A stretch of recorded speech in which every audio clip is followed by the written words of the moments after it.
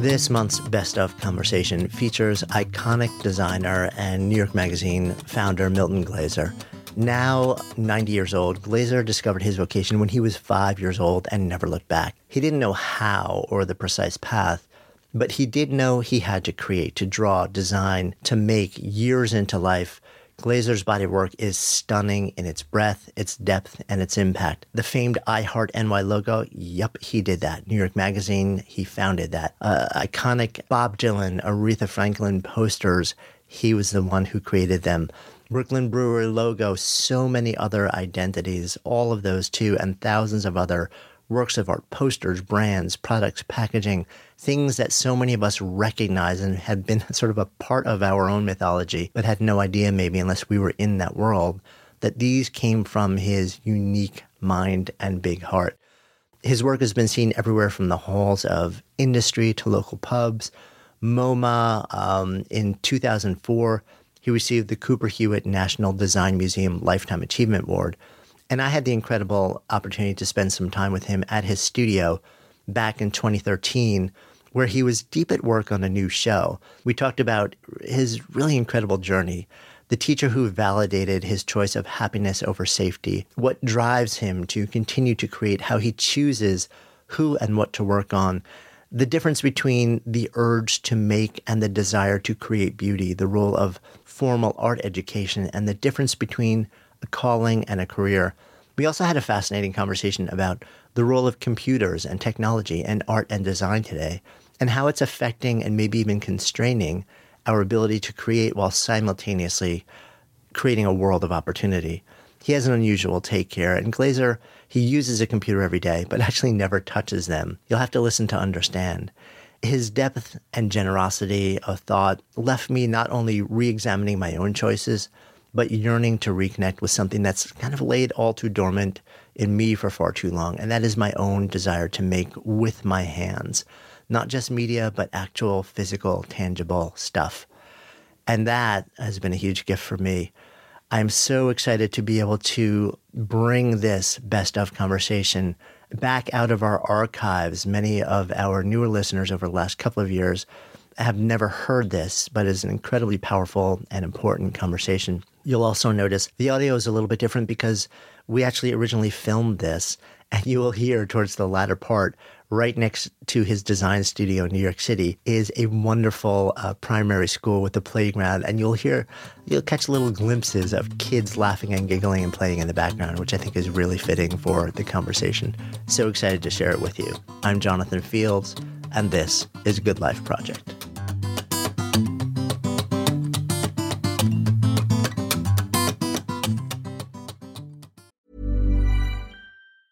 Mom deserves the best, and there's no better place to shop for Mother's Day than Whole Foods Market. They're your destination for unbeatable savings, from premium gifts to show-stopping flowers and irresistible desserts. Start by saving 33% with Prime on all body care and candles. Then get a 15-stem bunch of tulips for just $9.99 each with Prime. Round out Mom's menu with festive rosé, irresistible berry chantilly cake, and more special treats. Come celebrate Mother's Day at Whole Foods Market. Hey, Dave. Yeah, Randy. Since we founded Bombas, we've always said our socks, underwear, and T-shirts are super soft. Any new ideas? Maybe sublimely soft. Or disgustingly cozy. Wait, what? I got it. Bombas. Absurdly comfortable essentials for yourself and for those facing homelessness. Because one purchased equals one donated. Wow, did we just write an ad?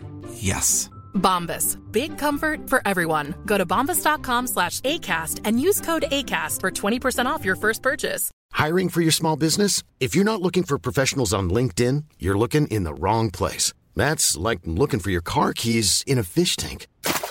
LinkedIn helps you hire professionals you can't find anywhere else, even those who aren't actively searching for a new job but might be open to the perfect role. In a given month, over 70% of LinkedIn users don't even visit other leading job sites. So start looking in the right place. With LinkedIn, you can hire professionals like a professional. Post your free job on linkedin.com/people today. So we're sitting here today in a room surrounded by incredible art, incredible design, probably years and years of work. And it's interesting to me because I almost don't know where to dive in. But one of my curiosities is Where did this all come from? And I'm curious, when I think about your body of work, going way, way, way back before there was a body of work, what were you like as a kid? Where does the seed of this come from? Are you going to continue to ask me questions that can't be answered? I'll do my best. I have no idea where it comes from. The only thing that I do know is that after a while, you begin to realize, A, how little you know about everything, and two, how vast the brain is and how it encompasses everything you can imagine, but more than that, everything you can't imagine. And what is perhaps central to this is the impulse to make things, which seems to me to be a primary characteristic of human beings, the desire to make things, whatever they turn out to be. And then supplementary to that is the desire to create beauty, which is a different but analogous activity. So the urge to make things, probably a survival device.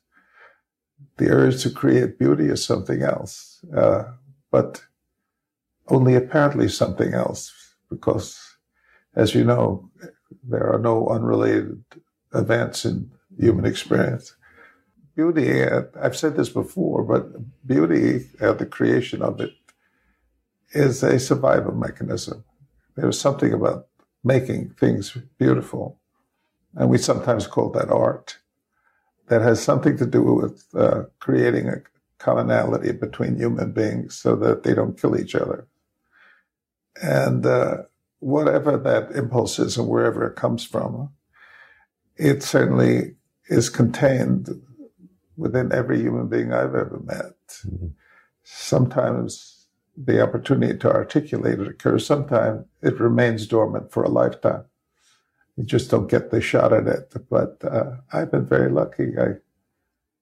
I imagined myself as a maker of things. From the age of 5, I realized that to make something was miraculous. And I never stopped. I just kept making things all my life, whatever they were, whatever category you chose to put them in. Whether they attain the status or official status of art is another story. But that is a set of other conventions. But this desire to make things is a profound human characteristic. I completely agree. Was there something that happened at the age of 5, or was it a gradual awakening around then that you seemed to really key in on a moment? Well, I have a canned story about that, which is why I feel reluctant to tell it again, because I've told it so many times, sometimes on film. But what really happened, and this was an event. My parents were going out. I grew up in the Bronx, and my parents were going out to some ceremonial occasion and left me at home to be taken care of by my cousin, who must have been 16 or 17 years old, who came to the house. My parents left, and he was carrying a brown paper bag. And after we sat down in the living room, he said, "You want to see a bird?" And I thought immediately that he had a bird in the bag. And I said, "Yes." And he reached into the bag and he pulled out a pencil and he drew a bird on the side of the bag. And for one reason or another, I think it was the first time I'd ever seen anybody draw something that looked like the object depicted. I mean, I'd seen kids in kindergarten drawing things that didn't look like a bird, but I suddenly realized that you could create life, with a pencil and a brown paper bag. And it was truly a miracle in my recollection, although people are always telling me that memory is just a device to justify your present. It was like receiving the stigmata. I suddenly realized that you could spend your life inventing life. And I never stopped. That at 5, my course was set. I never deviated. I never stopped aspiring or working in a way that that provided the opportunity to make things that, if you did right, move people. Which is interesting too. I mean, because you grew up in essentially post-Depression and then World War II in the Bronx, and there was certainly ample need to create moments that touched people and work that touched people. But also, I wonder at that time in our country's history whether, and in your mind, whether doing this was something where you said, this is something that I could get paid for and build a career around, or this is what I need to do and this is my service. Well, characteristically, I had a very good dynamic. My mother was relentlessly approving of anything I did, and just thought everything I did was marvelous. And my father was worried about my making a living and was very reluctant to even think that I might choose a life in the arts, because he wanted me to pursue a life that would basically have some financial security, a kind of simple idea, but during the Depression, very prevalent. I mean, there was a time when making a living was really tough. He had a dry cleaning store, and I used to deliver orders. Very often that consisted of carrying 4 winter coats up 6 flights of stairs and getting a nickel tip. So I couldn't imagine that a life of an artist would be much more difficult than that. At any rate, the combination of my father's resistance and my mother's support was a perfect environment, because I learned to overcome resistance, and I was convinced by my mother that I could do anything. An ideal psychic environment for accomplishing something in the world. Yeah. What led you to, in your mind, you're creating art. Do you remember sort of the first glimpse of the experiences of I'm doing this for me and I love it and there's something that I'm just drawn to, versus people are responding to it? It's an interesting and complicated question, because I began using my drawings of a means of ingratiating myself with other young people. I mean, I was the class artist, so designated when I was 6 years old. It's funny, and all through public school, I was always the class artist. It was a funny idea, right? And I would do drawings as a kind of service activity for my friends, mostly drawings of naked girls at a time when we didn't quite know what that was. But I always saw myself as being a facilitator of other people's needs in that very primitive way. I liked the fact that I had status, I had a position in life, and I could also be of service in a strange way, although I never thought of it as being of service. As a kid, but right. I mean, that I did something that gave me some privilege in that group. That designation was a useful one to me in terms of developing my own sense of who I was. So when you reach a point where you decide that, well, this is something that I could potentially do beyond high school, this is something I could build my life around. And it sounds like you had already, in your mind, made that decision when you were 5 or 6. Yes. But then you have to work out the details. Absolutely. There was no doubt in my mind what I was going to do, ever. How do you come to the place of deciding what that outlet is going to be? You know, how do I take this and I'm the class artist, and I know this is in my soul in some way or I have to make, I have to create, I have to make and I have to create beauty. This is what I'm here to do. And there are a lot of different directions you could have gone with that. You could have gone fine art. You could have gone so many different directions. Yeah.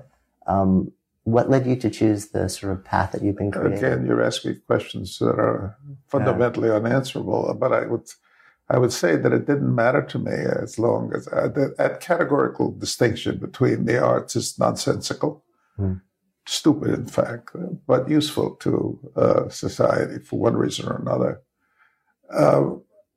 I might have become a painter. I might have become a dress designer. I might have become an architect. I mean, all of those possibilities. I knew I wanted to make things. And then circumstances began to intervene and interrupt that vague decision, and opportunities which I was willing to seize regardless of whatever the consequences. So I have to tell you the story, which is very instrumental in that decision. And even though it's sort of part of my official range of stories, it was so profound that I have to tell it just in order to express how 20 seconds can change your life. When I was in junior high school, I had the opportunity to take the entrance examination to either Bronx Science, which is a great New York school, or the High School of Music and Art. It's another great New York school, neither of which are sufficiently appreciated for how they shaped the city. I mean, these are both incredibly important institutions in terms of New York's population and environment and so on. And I had a science teacher who was very encouraging for me to enter into science. I was very good in science. And he wanted me to go to Bronx Science. And I was evasive about that because I didn't want to tell him that it ain't going to happen. Yeah. But the day of the entrance exam, they occurred on the same day. I took the entrance examination to the High School of Music and Art. And the next day when I came back to school, he was in the hallway as I was walking down, and he said, I want to talk to you. And I said, the jig is up. He's going to find out I took the wrong exam. He said, come to my office. Sit down. And as I was sitting there, he said, I hear you took the exam for music and art. And I said, oh, yes. And then he reached over and he reached into his desk and he pulled out a box of French Conte crayons, rather fancy, expensive box. And he gave it to me and he said, do good work. And I can't tell that story without crying. Because it was such a profound example of somebody who, an adult, authority figure, sophisticated man, who was willing to put aside his own desire for something, I mean, his own direction for my life, and recognize me as a person who had made a decision. And he was, instead of just simply acknowledging it, he was encouraging it with this incredibly gracious and generous gift. And I never forgot that story. I was, 14, 15 years old. But that kind of, the thing about it that always astonishes you in your life is that moment. It couldn't have taken more than 2 minutes. It was totally transformative about my view of life, my view of others, my view of education, my view of acknowledging the other. And it was a very important moment for me. I mean, it's interesting to me also as a parent because, everyone says, what does a parent want for their child? Well, they want them to be happy. All right. But above that, I think before that, we want them to be safe. Sure. And then we want them to be happy. And I think, so we have this kind of ongoing conversation in our heads. Yeah. This may make them happy, but this may make that is more likely to make them safe. Yeah. You know, so, and there's this risk that we're sort of going and so it's interesting when you share this story, because I think of that person, you know, like sort of playing a similar role and saying, you know what, I'm choosing happiness, and whatever will happen, will happen. Well, you learn more and more that everything exists at once with its opposite. So the contradictions of life are never ending, and somehow the mediation between these opposites are the game of life. Yeah. I'm asked often, and I'm sure you are also, you know, through your teaching, what if I choose wrong? What if I choose wrong? And, you know, like, what if that wasn't the right, and it's an interesting conversation because, you know, I think the more I think about it and the more I explore life, less and less I believe there is a wrong choice. You know, it's more important to choose, right, and just see what happens. Well, it is. And you could also develop your own understanding by seeing what choices you've made. And, you know, some people, you know, are constantly complaining about their life and the wrong choices they made. And at one point you say to them, well, stop making those stupid choices. I mean, so first acknowledge that you make stupid choices, and then see if you want to do something about it. Maybe you don't.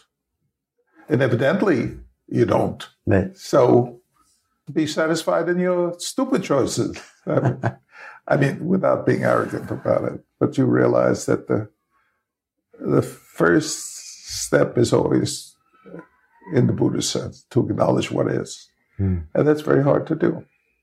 It's very hard to do. It is. But incidentally,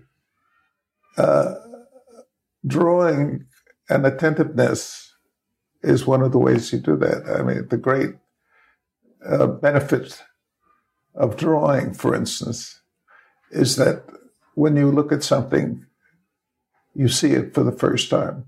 And you can spend your life without ever seeing anything. No.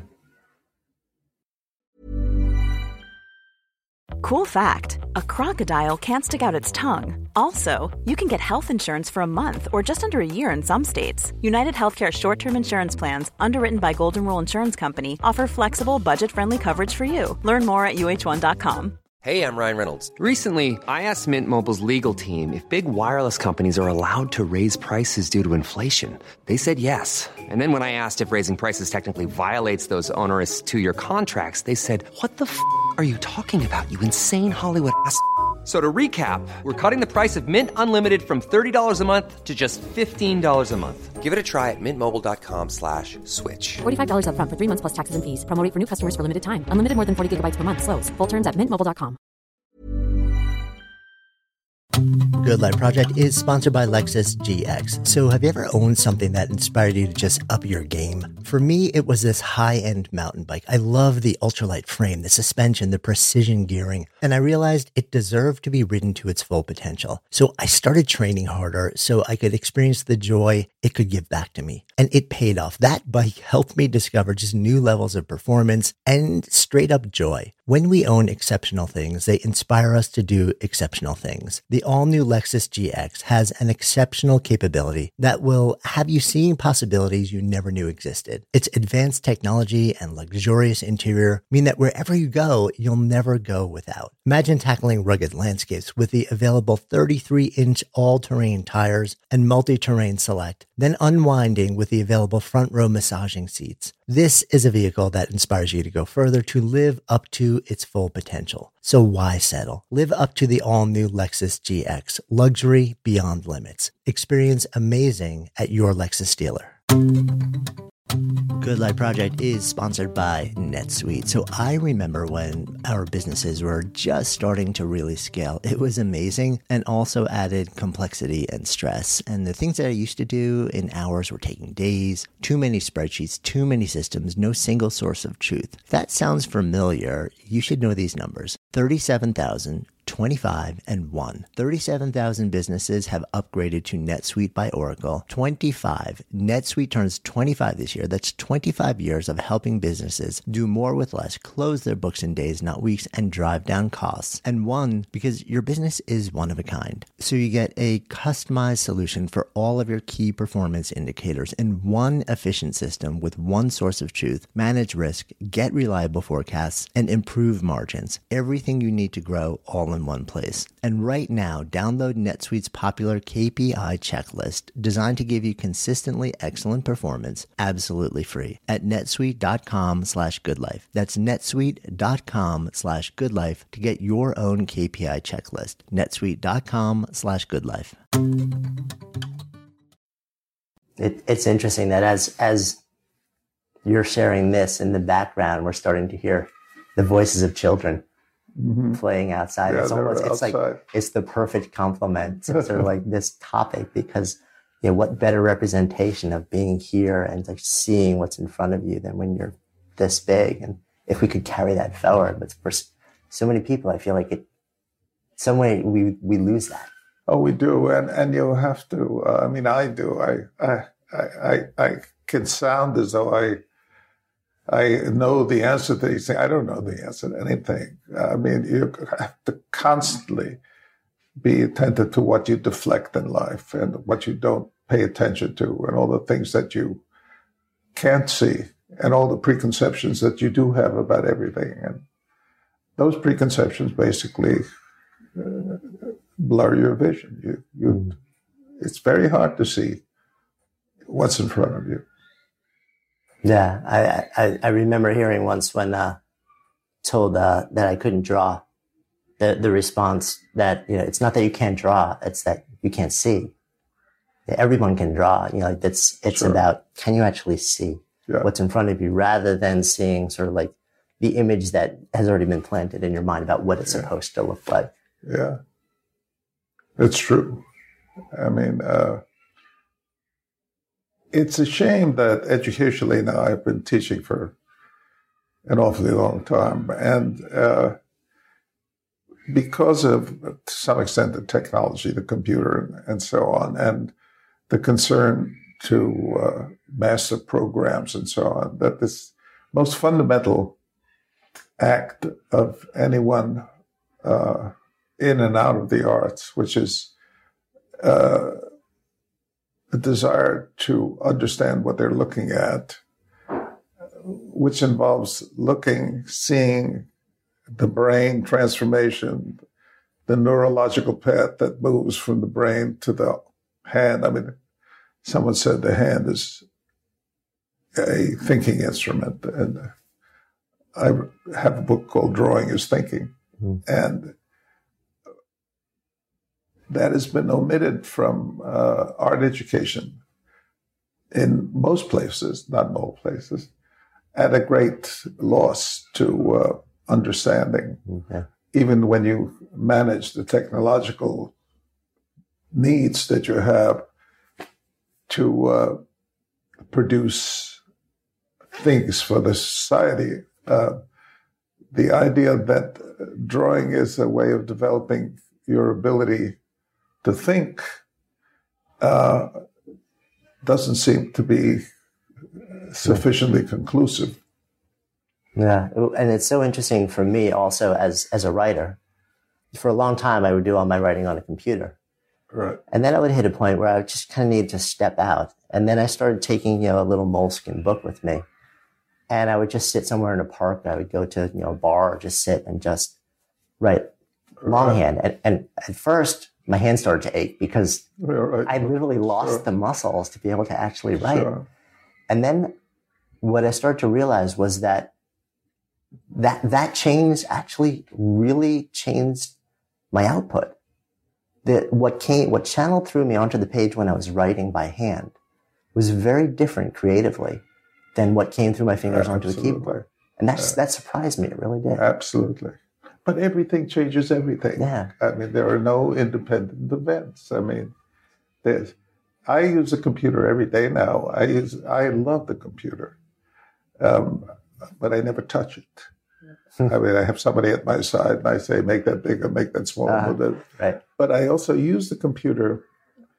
Right now I'm doing a series of prints for a show I'm going to have next year. And I use a computer like a lithographic press. I spent years doing lithography. And I just think of the computer as a press that operates at a different speed. Because when you do a lithograph, you have to do a drawing, etch it, prepare a stone, transfer it to the stone, print the proof, look at the proof, and so on, all of which will take you a day. And in order to get 5 different color proofs, it'll take you a month to do a print. I can do all of that in a day on the computer by simply being able to determine what color goes on what color on the computer itself rather than the old technology. But if I didn't know that old technology, the computer would be useless to me. So it's the interaction between, also the need for speed is a separate issue entirely, because in the case of work that you do on the computer, speed is a factor because it's an economic factor. But in the world of art, speed is irrelevant. So you have 2 very different objectives there. Yeah, I mean, it's interesting. I recently, there's a letterpress shop out in Brooklyn, and I recently went out there and took a class to learn how to use these letterpresses that they had to go and find from the 50s and bring in. So they had, like really good machines. And there is something so, I mean, when you sit there and you choose the paper and you lay the blocks, and you ink the roller and you just let you roll it through and you roll it back and you hold it up and you feel it. It's such a different process, and it's so, you feel it so differently and so deeply. Yeah. It's this visceral, deep thing I could spend all day writing or creating on the computer, but I won't get that. Yeah. So it's an amazing thing to move back to these sort of ways to make. It is. And the virtual world has created a very different kind of nervous system for people who spend their life in that world. And it produces a different sense of appropriateness, of time, of morality, of ethics, of behavior. I mean, I've cited this before, but I was at dinner with my wife and we sat down next to a table with 4 people, and they each had cell phones and they were all talking to somebody outside the restaurant. That kills me. I say, what's going on there? I mean, why would you be talking to somebody outside the restaurant and not even looking at the people at your table? And when did that become appropriate?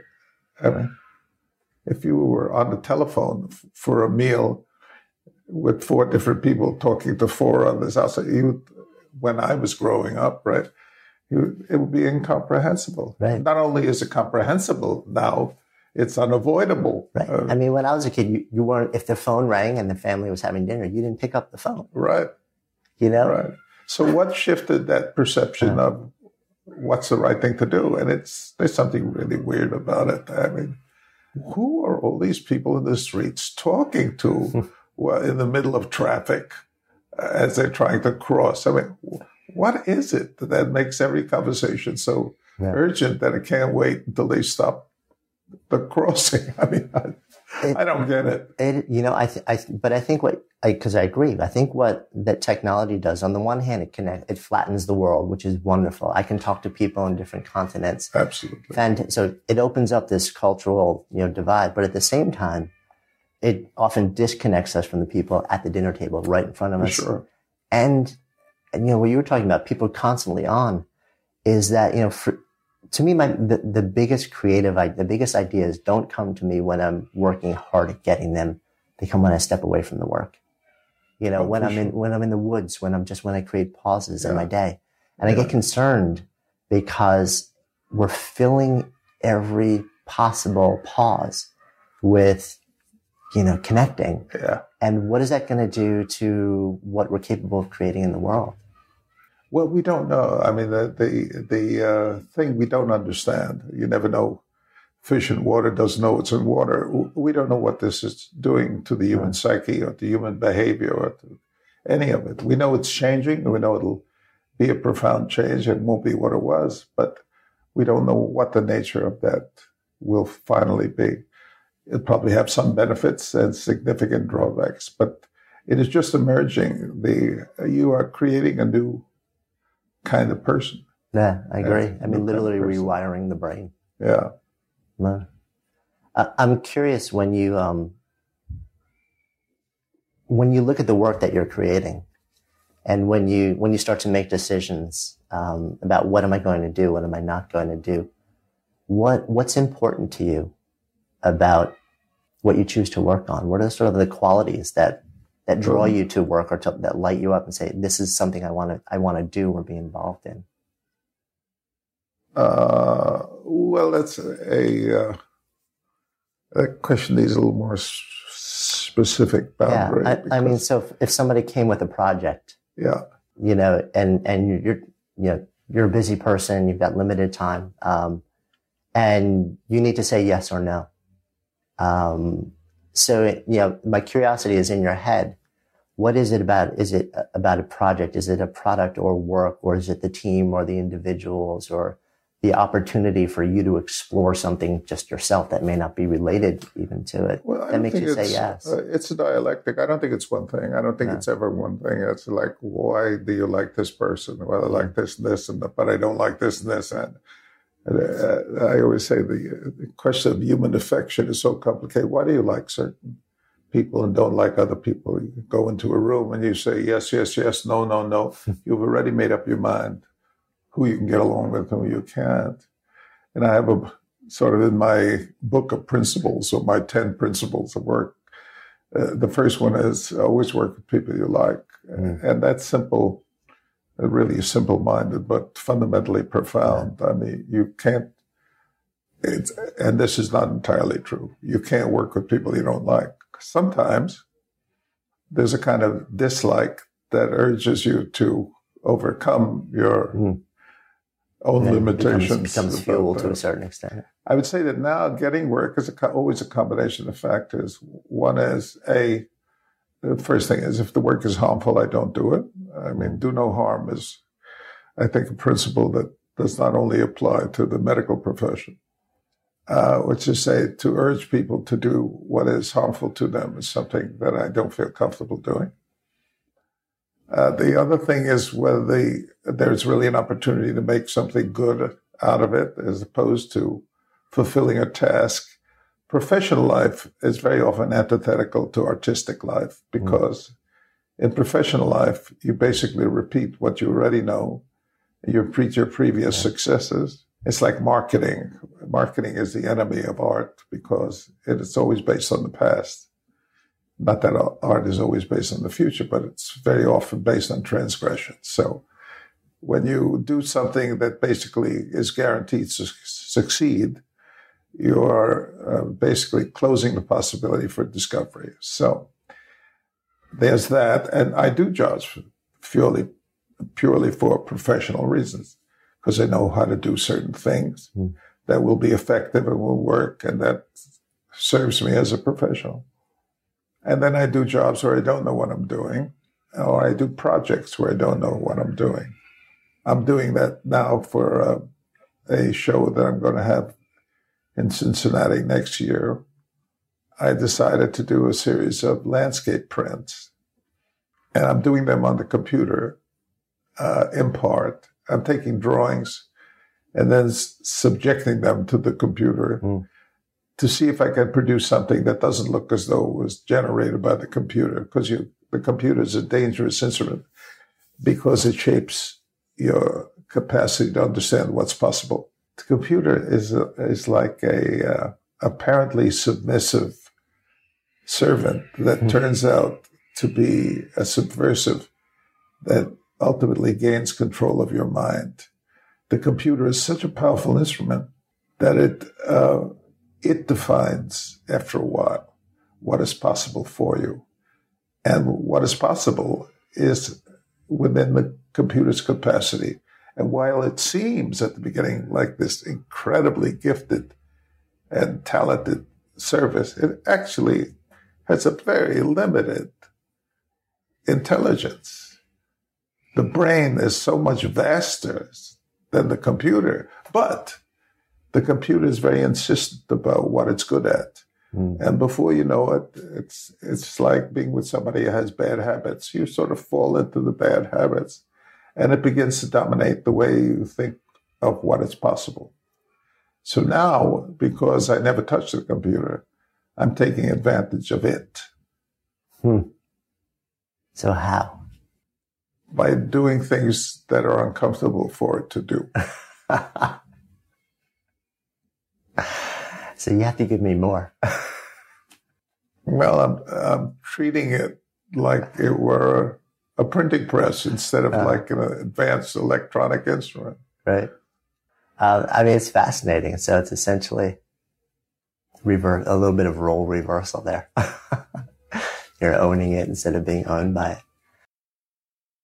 Good Life Project is sponsored by Lexus GX. So have you ever owned something that inspired you to just up your game? For me, it was this high-end mountain bike. I love the ultralight frame, the suspension, the precision gearing, and I realized it deserved to be ridden to its full potential. So I started training harder so I could experience the joy it could give back to me. And it paid off. That bike helped me discover just new levels of performance and straight up joy. When we own exceptional things, they inspire us to do exceptional things. The all-new Lexus GX has an exceptional capability that will have you seeing possibilities you never knew existed. Its advanced technology and luxurious interior mean that wherever you go, you'll never go without. Imagine tackling rugged landscapes with the available 33-inch all-terrain tires and multi-terrain select, then unwinding with the available front-row massaging seats. This is a vehicle that inspires you to go further, to live up to its full potential. So why settle? Live up to the all-new Lexus GX, luxury beyond limits. Experience amazing at your Lexus dealer.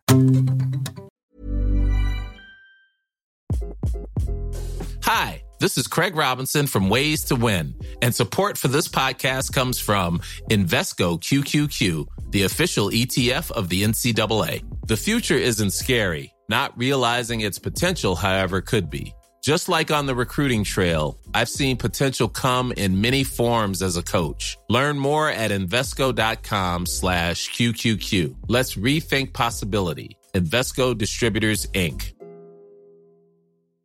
Imagine the softest sheets you've ever felt. Now imagine them getting even softer over time. That's what you'll feel with Boll & Branch's organic cotton sheets. In a recent customer survey, 96% replied that Boll & Branch sheets get softer with every wash. Start getting your best night's sleep in these sheets that get softer and softer for years to come. Try their sheets with a 30-night guarantee. Plus, get 15% off your first order at bollandbranch.com. Code BUTTERY. Exclusions apply. See site for details. Mom deserves the best, and there's no better place to shop for Mother's Day than Whole Foods Market. They're your destination for unbeatable savings, from premium gifts to show-stopping flowers and irresistible desserts. Start by saving 33% with Prime on all body care and candles. Then get a 15-stem bunch of tulips for just $9.99 each with Prime. Round out Mom's menu with festive rosé, irresistible berry chantilly cake, and more special treats. Come celebrate Mother's Day at Whole Foods Market.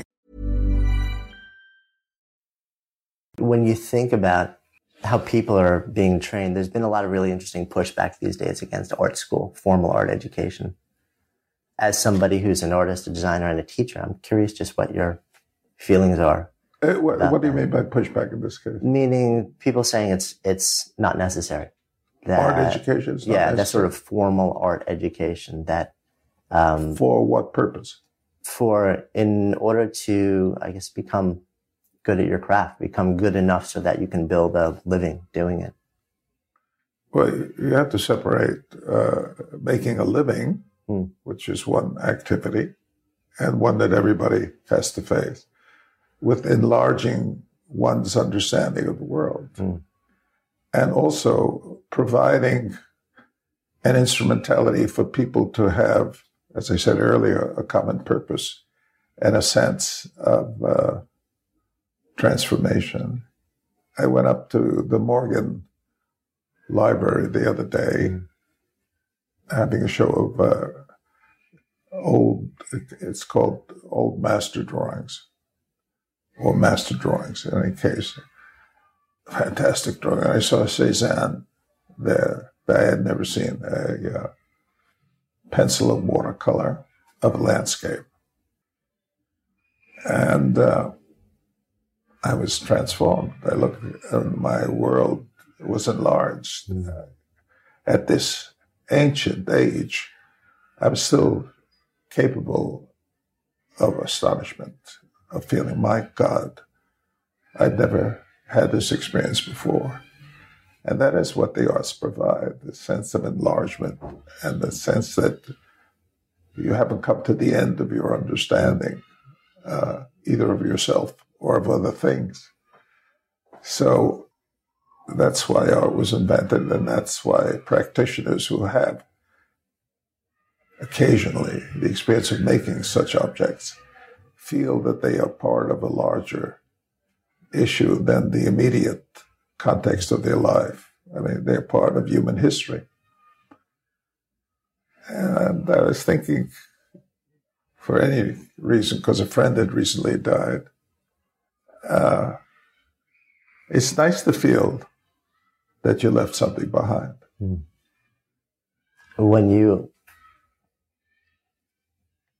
Which is kind of fascinating because, so I'm 47 and I'm married. I have a daughter. And it's interesting that I find myself now thinking about legacy.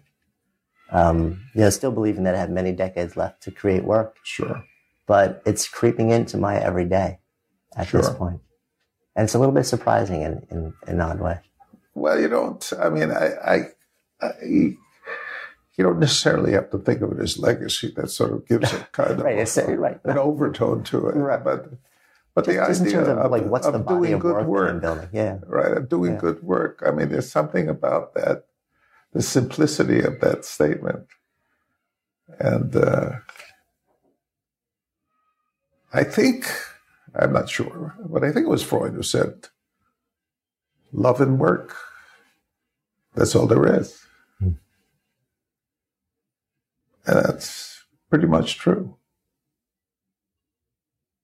You're ruminating on that.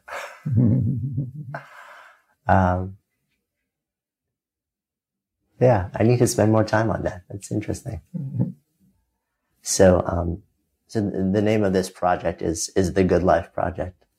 And it's an exploration of, do we know what any of the pieces are? And one of the questions that I always ask when I have an opportunity to sit down with someone like you is, in your experience, when I offer the term to live a good life, what comes up? A significant life?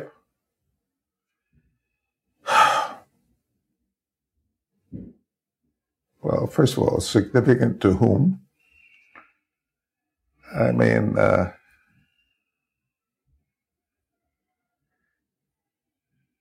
if you're thinking in terms of the history of the world, that's one thing. If you're thinking in terms of a family that managed to grow up and support itself and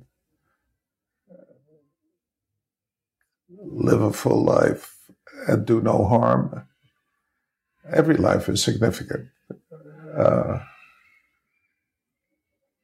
Some more than others. They're heroic figures in history, chosen either for real heroism or real importance or for some illusion of status. I was thinking about the Pope, this unexpected modesty. Who am I to, condemn another human being? The quote about gay people. Yeah. And I was thinking, that's a good question. Who are you to condemn anybody else? I mean, we elevate these people to heroic roles or significant roles. Just another guy living, trying to make sense of getting old and dying. That's it. I mean, we're all in the same boat. So, but it was shocking to hear that coming from someone who'd been anointed with this false, illusionistic idea that this person somehow is more knowing than every other human being. I'm sorry. It's a self-serving delusion, but obviously useful because it persists so much. I'm curious, do you see a good life and a significant life as one and the same? I'm very suspicious of some words like that, and also what they link to. I guess I feel now that you can't take anything at face value. You have to go beyond the superficiality of existing belief. My favorite quote is, "Certainty is a closing of the mind." And so I don't know what a good life is. A good life, for me, certainly has been the things that I think are important are friendships that I have, people I love, and certainly a marriage that has endured and that continues to endure. Teaching, which I've been doing for about well over half a century, and feeling that whatever you know has the possibility of being transmitted and shared. Outside of that, I wouldn't know how to define a good life. And as you know, some people seem to be villains to some and heroes to another. I mean, yeah. I mean, what's so interesting to me is I've asked this question now. We're over a year into this exploration, and initially I would have guessed that after about 10, 11, 12 conversations, there would be a lot of repetition. Mm-hmm. There hasn't been. That's interesting. Which is really, it's been fascinating to me, is that the lens is so unique to everybody's experience. Well, what is the most recurring idea, though? Service is in various ways. With that idea, I am not only for myself. Yeah. Gratitude. Yeah. By various names. Yeah. There are two things that recur in different ways. Yeah. In different ways. Yeah. Well, in one way, certainly in terms of gratitude, I feel enormously grateful for the life I've led. I've had the extraordinarily easy life, I would say.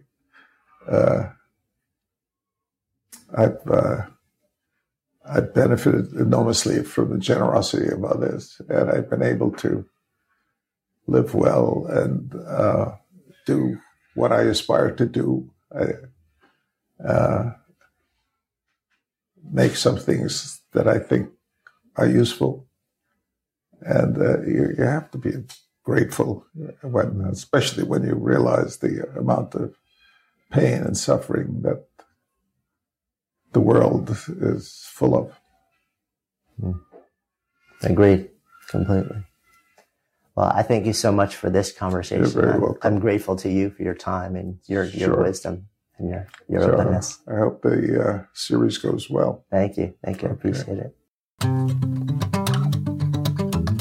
Thank you so much for listening, and thanks also to our fantastic sponsors who help make this show possible. You can check them out in the links we have included in today's show notes. And while you're at it, if you've ever asked yourself, what should I do with my life? We have created a really cool online assessment that will help you discover the source code for the work that you're here to do. You can find it at sparketype.com. That's SPARKETYPE.com.